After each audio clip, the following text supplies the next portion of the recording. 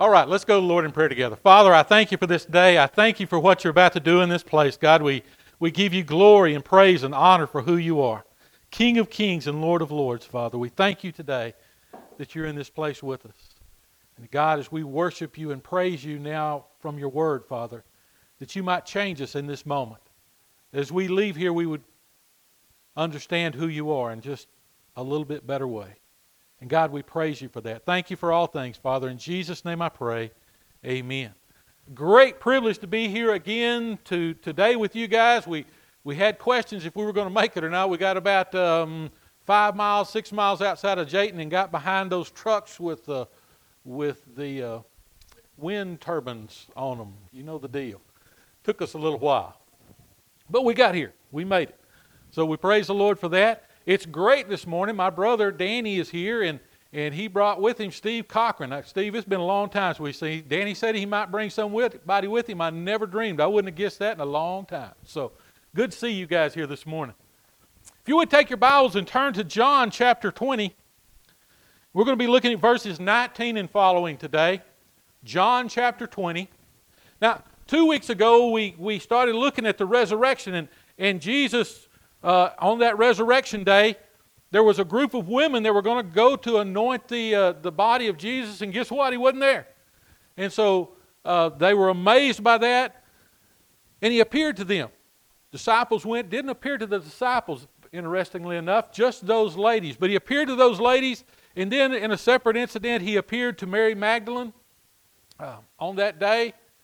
And then last week we looked at that. There was these two disciples, not one of the part of the 12, but these followers of Jesus that they were going on the road to Emmaus, about 7 miles to the west of Jerusalem. And as they were walking on the road, Jesus joined them. They didn't know it was Jesus, but he joined them and went all the way to Emmaus with them, walked those 7 miles with them, and they invited him in to eat. And as they were just about to eat, he broke bread, and suddenly they realized this was Jesus, and he was gone. Wow. Now those guys turned back around and walked the 7 miles back to Jerusalem. That's a pretty good day's walk right there. Turned around, walked back to Jerusalem, and that's where we pick up this today. If you read through Scripture, there was 40 days from the time that Jesus resurrected to the time that he ascended into heaven. In those 40 days, Jesus showed himself over and over again. And so that's what we're looking at today. It says this in John chapter 20, verse 19. On the evening of the first day, this was the same day that Jesus was resurrected of the week, when the disciples were together with the doors locked for fear of the Jews, Jesus came and stood in amongst them. And he said to them, "Peace be with you."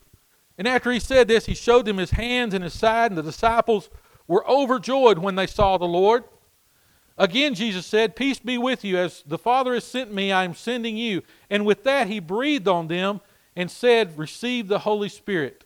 And if you forgive anyone's sins, they are forgiven. If you do not forgive their sins, they are not forgiven." I want to talk about this for just a moment. If you go back to the book of Luke and look at that same passage that's happening there, it said they were scared to death. I can believe that. For one thing, the Jews were out to get them. So they were afraid, and then Jesus just appears in the middle of them. Wow, that's an exciting time. I would have been just like them. I would have been scared to death. And yet we think about that. Why were they scared? Sheila talked about that a little bit this morning with these kiddos. But why were they scared? They had seen Jesus resurrect Lazarus from the dead. They had seen him feed 5,000. They had seen Jesus walk on water. They had seen Jesus do every one of these miracles. And he had said to them, "Don't be afraid." In fact, if you go over to the 14th chapter of the book of John, you find that Jesus says to them, "I'm going to be leaving you, but I'm going to send with you a counselor, one to walk beside you." The word that's used in the Greek is the word paraclete. It means one that walks beside you, stays with you every moment of the day. I'm going to send one of those, so don't be afraid. Don't be afraid. But yet they were afraid. Now, why was that? Because they were people. One of the things that we seem to forget along the way someplace is the disciples were just people. We don't know how many disciples, by the way, were up in this upper room. There could have been as many as 120 there. We don't know about just the apostles, just the 12, or just the 10 that were there then. Could have been a room full. But they were people, just like us. We talked about this morning in Sunday school, people haven't changed, and they haven't. We're all subject to being afraid of everything. We're afraid all the time, but I would say to you, what you do next is really important. What do you do with that fear? I don't remember if it was in a movie or a famous saying from some guy one time, but he said, those who aren't afraid to go to war are either fools or they're lying. And that's truth. So here's these Jews that were surrounding this place, looking for them, hunting them down, and you've got these apostles in this upper room. They had every right to be afraid. War was at hand. It was time. It's one of those places. But yet, Jesus showed up in the middle of them. I want to say to you, Jesus does the same thing in our life. I wonder what you're afraid of today. I find myself afraid of all kinds of things. I'm afraid driving down here I'm going to hit a deer. I'm afraid if I stay in this house in Lubbock I'm going to blow away probably. Man, one more good 60, 90 mile an hour windstorm from the south and from the north, and how is that house going to stand that? We're afraid of all kinds of things all the time, aren't we? But I would say to you, what you do with that fear makes a difference. If you take that fear and realize that God is in control of all things, every moment of every day. I'm afraid it's never going to rain again in Lubbock, Texas. It just seems like that at this moment. I know you guys are here too. We've got, at my house, I look back and recorded an inch of rain in October. That's it. That's the last one we got. They keep saying, oh, you got this chance of rain. Well, I'm looking at, if we got 80% chance, that means we got a 20% chance of rain and 80% that it's not. Got these chances of rain. But then you stop and realize that's all in God's hands. He knows exactly when it's going to rain and when it's not going to rain. He knows when you're going to have a great crop and when you're not. He knows everything that's going on in your life. He knows that when you go to the doctor, what that doctor's going to say. He knows when you have problems at work. He knows about that. Everything that goes on in your life every single day, and He's got it in control. One of our problems and one of the reasons we fear is that we're created in the image of a living God. Have you thought about that? I like to be in control of all things at all times. I really do. I don't like surprises. And yet, we're made like that because God is in control of all things. We're created in His perfect image. And so we're afraid. Sometimes we do some bad things with that fear, by the way. We turn to our friends and say, oh, I'm afraid. Can you help me? We turn to our family. Oh, I'm afraid. Can you help me? And those are not bad places to go. But the one true place that we can go that always brings an end to the fear is to Jesus. I read a story. I'm on this website called Voice of the Martyrs. Several years ago, I read a story about a pastor in Africa. And these rebels had come in and they had surrounded the church and they had locked all the doors of the church and they poured gasoline all over the church and they took the pastor outside, poured gasoline all over him, and they tried to light him and he couldn't light. It would not light. It would not light. They just kept throwing matches at him and it would not light. Would not light. So finally they took off. They ran off. They realized they couldn't burn this pastor up, and that interested me, so I started looking at interviews with that pastor. And he said, yes, I was scared to death. It was true. You know, they had gasoline on me. They were going to burn me up. But then the peace of God fell over me. And I knew it was going to be okay. Now, it doesn't always turn out that way, by the way. But he knew that the peace of God had calmed his whole soul. And so it's interesting, this second word that I want to look at in this passage of Scripture is this word peace. Jesus says to them, as he comes in, peace be with you. Over in the 14th chapter of the book of John, I think it's verse 27, he says, this peace I give you, not like the world gives, but I give you my peace. It's a total different surrounding when Jesus shows up. There's peace that passes all understanding, the Bible says. I I laugh all the time because I was in the Army from 1981 through 1987, and these young historians say, oh, you were serving in a time of peace. Well, I want to promise you something. Since Cain killed Abel, there hadn't been peace in the world. So we can always pick up a stick or a rock or something, and kill somebody with it. That's just the way it is. There is no peace in the world. And if we think that peace is going to mean that the absence of war, there's never been a time in the United States of America when our troops hadn't been at war with somebody, somewhere. You may not feel that way unless you're out there in the woods hunting somebody down. But the truth is, God brings us a different peace. A peace that comes from the inside out. When Jesus steps into your life, when you allow Him to step into that situation, whatever it is, whatever fear is going on in your life, when you allow Jesus to step into it, there's a peace that passes all understanding. It's a calmness in your very deepest soul of who you are. Your circumstances probably hadn't changed. Theirs didn't. Their circumstances were still the same. They were still in this upper room. They were still being pursued by the Jews. They were still had all of these things going on. But Jesus stepped in. And with Him, all things are possible.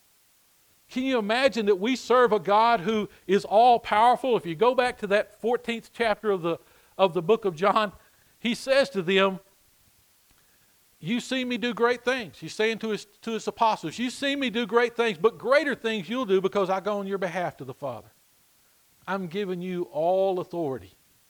And that's what He's saying here in this passage of Scripture when He's talking about if you forgive someone, their sins are forgiven. If you don't forgive, He's not talking about giving them power to forgive or not forgive sins.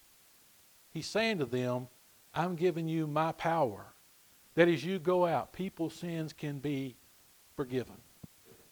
The greatest thing that happens in our lives is that we get separated from God. This little word called sin. We do wrong things. The Bible says we can't help it, and we can't. But yet Jesus came and died on a cross and was raised on that third day to take away those sins. Wow, what a great privilege we have. The third thing that I want you to see here, and it's especially in the Baptist church, in these 50 years or so that I've been really a part of it, is the word He says in chapter 20, verse 22. He says, the Father has sent me, I'm sending you, and with that He breathed on them and said, receive the Holy Spirit. Now that's a great theological debate. And I've been in a few of those theological debates. When did the Holy Spirit come? I would say to you that the Holy Spirit came back in Genesis 1:1. That's when the Holy Spirit came. Holy Spirit has always been there. He's never been different. He's always been the same. But as far as the church goes, and in this new era, this New Testament that Jesus is bringing in, this new covenant of Jesus, this is probably the first time that it says He breathed on them. It's a beautiful word because in the Greek, the word pneumatos means breath of God. The holy breath of God. That's what the Holy Spirit is. The breath of God. Wow. There are times when He envelops you and keeps you, and you know that He's there. And there's times when you go through life and you think, wow, have I still got the Spirit inside of me? Yes. He never leaves you. He's God. Never leaves you, never forsakes you. But He's there for some very specific things. If you would take your Bibles with me and turn back to the 14th chapter. I keep going back there, but it's a great chapter in God's Word. The 14th chapter of the book of John. In the 15th verse. If you love me, you will obey what I command, and I will ask the Father, and He will give you the Counselor to be with you forever. The Spirit of truth. The world cannot accept Him because it neither sees Him nor knows Him, but you know Him, for He lives with you. He lives with you and will be inside of you. The Greek word says into you. It means into the deepest part of you. The Holy Spirit lives. And He's there to do so many things for us. It goes on to say in the 26th verse, but the Counselor, the Holy Spirit, whom the Father will send in my name, will teach you all things and remind you of everything I have said to you. Peace I leave with you, and my peace I give to you. Have you allowed that to happen? Back in many years ago now, when I was a younger preacher, I had trouble understanding the Psalms. I don't know what it was. I just got bogged down. It's I love music, and this is the hymnal of the Jewish people, and I was just having trouble with it. And an old preacher said to me, have you ever asked the Holy Spirit to teach you? I had never thought of that before. I thought I just opened up my mind, and boy, it's going to be good. I was going to go to school or go to read this book or read that book, and come to find out that God had made a way to teach me all things already. So I asked. And now the Psalms is probably my favorite book in the Bible. He'll teach you all things. I can remember going to work at the housing authority. I dislike plumbing. I used to say hate, but that's a strong word. I dislike plumbing greatly. So I go to the housing authority, and that was all an act of God too. The lady called me up on a Friday and said, hey, my maintenance supervisor quit. We've been praying, and you're supposed to be the guy. I said, when do I start? Monday morning. Yes, ma'am. So what are you going to say to that? So God sent me to the housing authority, and it's about 75% plumbing. Woo! All I could do was fall on my face before God. Say, God, I have no idea. Well, I had a little bit of idea, but I had no idea what I'm doing. You're going to have to show me and guide me and direct me. And He did every single day, but I knew it was His presence. I knew it was Holy Spirit giving me whatever I needed for that day, for that moment, for that job. And He provided it for me. So much so that after about a year and a half there, I hired a guy, and I made sure he was a plumber. That was my assistant.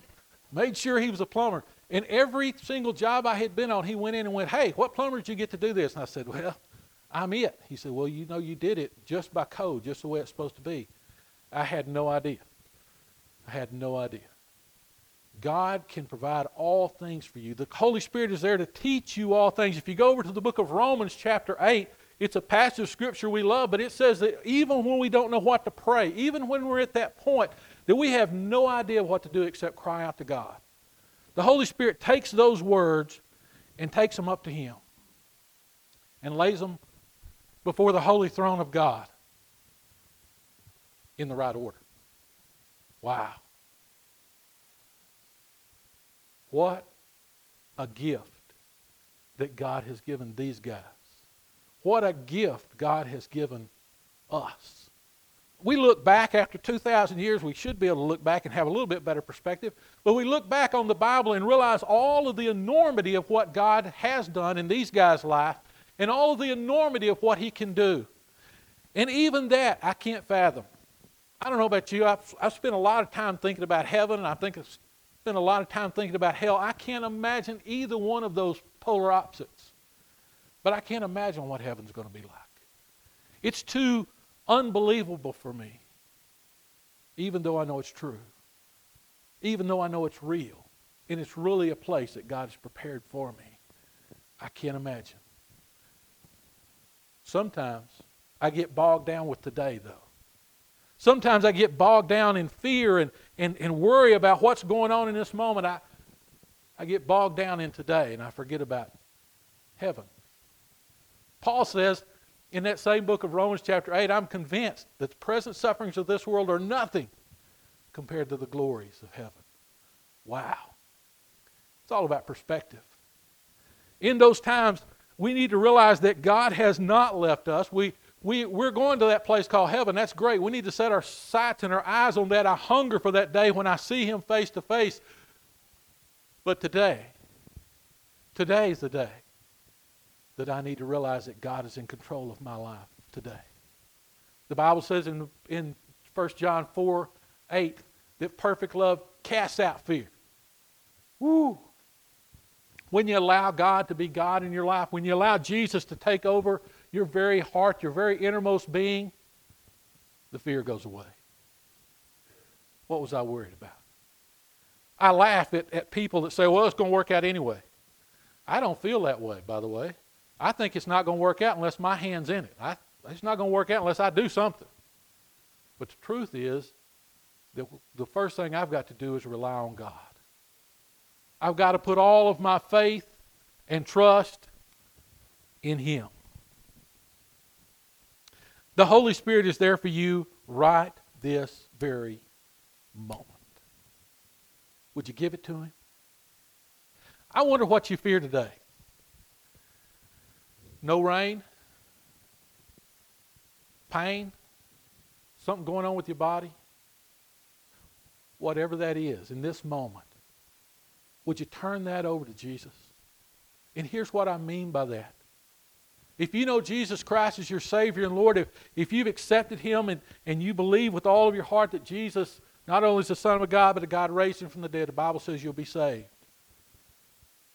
But to walk daily with Him means that today, this very moment, you need to say to God, God, I can't handle this. In this moment, I need You. And that needs to be a moment-by-moment realization in our life.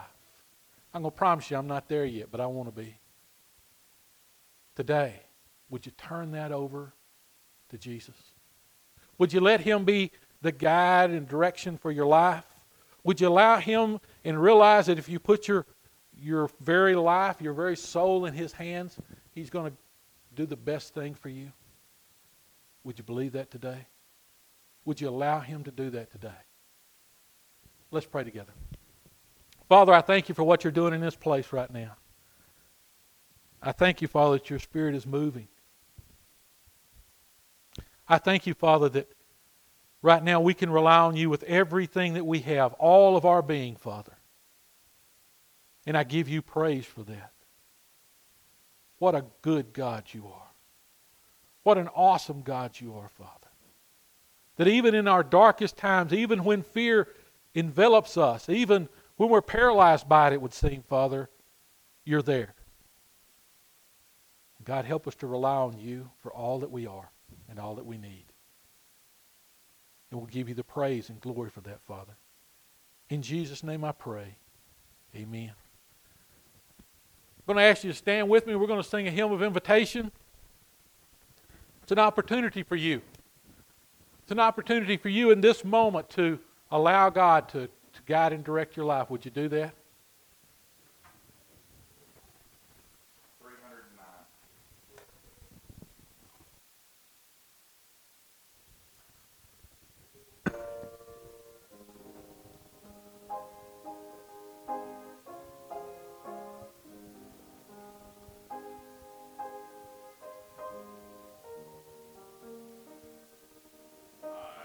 Wandered far away from God.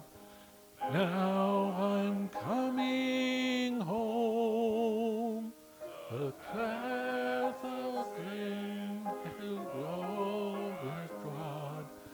Now I'm coming home.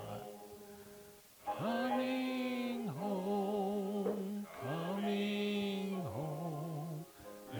Nevermore to roam. Open wide, like rock of God.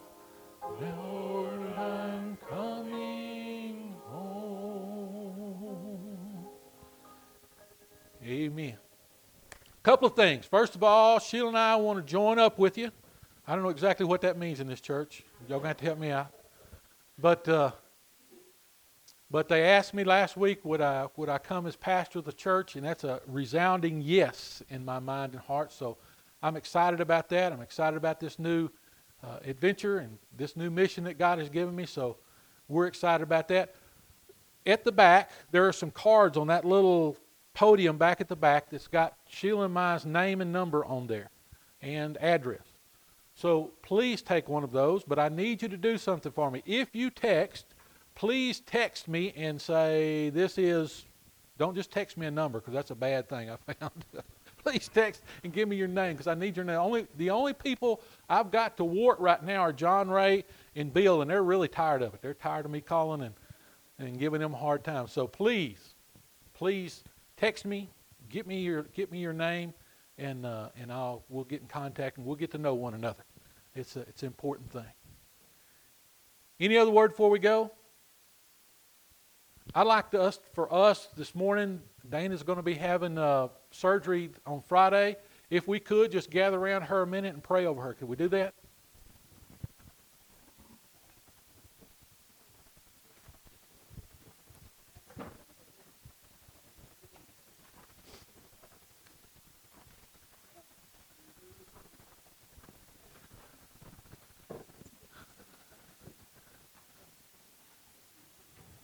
Y'all ready?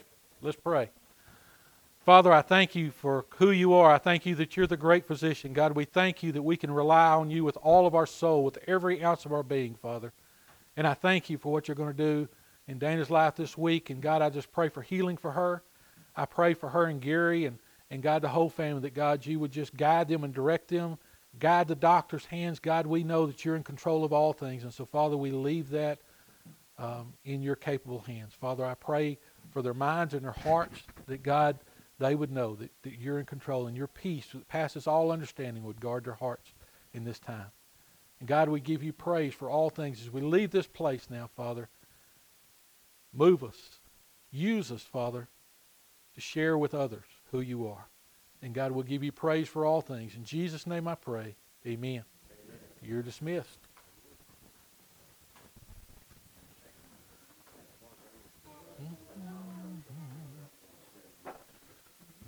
How are you? I'm good.